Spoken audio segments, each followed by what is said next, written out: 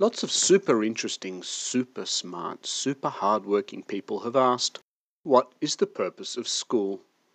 What is the point of school? What does the future of school look like for a changing world? What is school for? We can say that we want to change school, but to what? To another school that does something similar, something slightly different, something radically different? These are all wonderful questions with a lot of insightful and thoughtful answers. But that's not why I'm here. Here's what I think. We're not short of ideas or proposals from any number of people and organisations as to what to do about the future of schooling. Given all the variables and thoughts of what schooling in education is and should be, what if there's not actually a reasonable way forward? Hi, I'm Richard. My eyes are a sort of pleasant hazily brown colour. What more can you possibly need to know for great things to start? This is Almost Everything Works.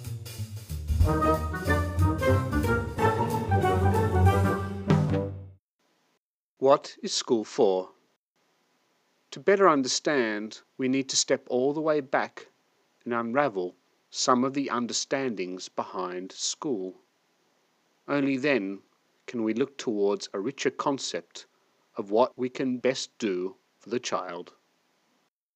As best we know it, school can be seen from three perspectives. Schooling the society. We teach children to adapt into the world that has been presented to them. They learn skills to go to the next level of schooling and eventually into the world of work. Schooling the academic. Knowledge is the key to everything that we need to know. Learning to make you a better person and citizen. No distractions allowed. Schooling the individual.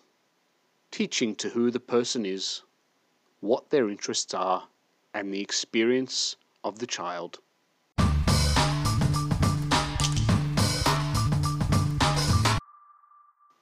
So schooling is for three occasionally overlapping things.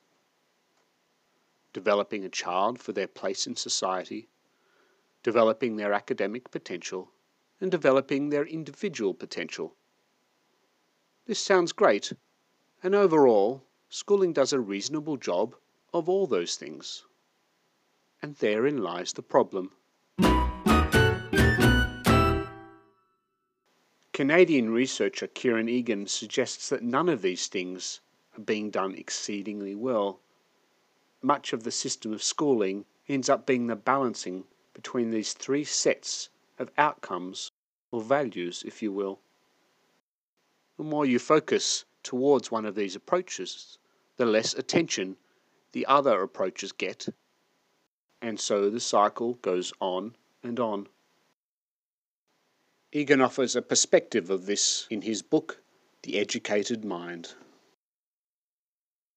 Most educational administrators feel pressure from groups who prefer one or another of the ideas. Thus they seek to find a balance among them. This is the common sense response to recognizing these competing values, and it is the response that has given us the schools we have.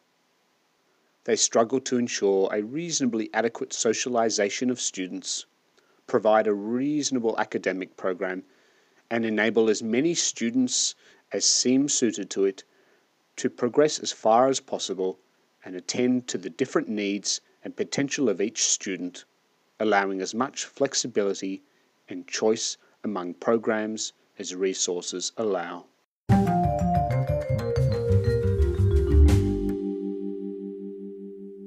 Another way we can understand these differing perspectives is when schools want to introduce a new subject into the curriculum. A large part of why we might pick financial literacy or classical Latin or a new student-centred topic or any other subject for that matter may depend on how we perceive the value underpinning what that sort of learning offers. Financial literacy, classical Latin, or a student interest subject are all important and valuable. But if you must pick one, your choice is going to be heavily influenced by more factors than might initially be apparent. It's this constant changing of the organisational equilibrium that is undermining what we've come to know schooling to be. While school might be everything to everyone, the reality is that school cannot be everything for everyone. But from the adult perspective, why would we change something that we know works, or at least works well enough? We enable schooling, but schooling is not for us, it's for the children undertaking it. What if fixing school won't resolve what might be the core reason for its very being? Maybe now is as good as school is ever going to get.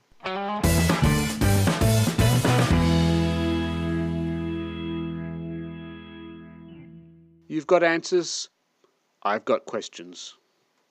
What works better, student personality attributes or self-efficacy? This is Almost Everything Works.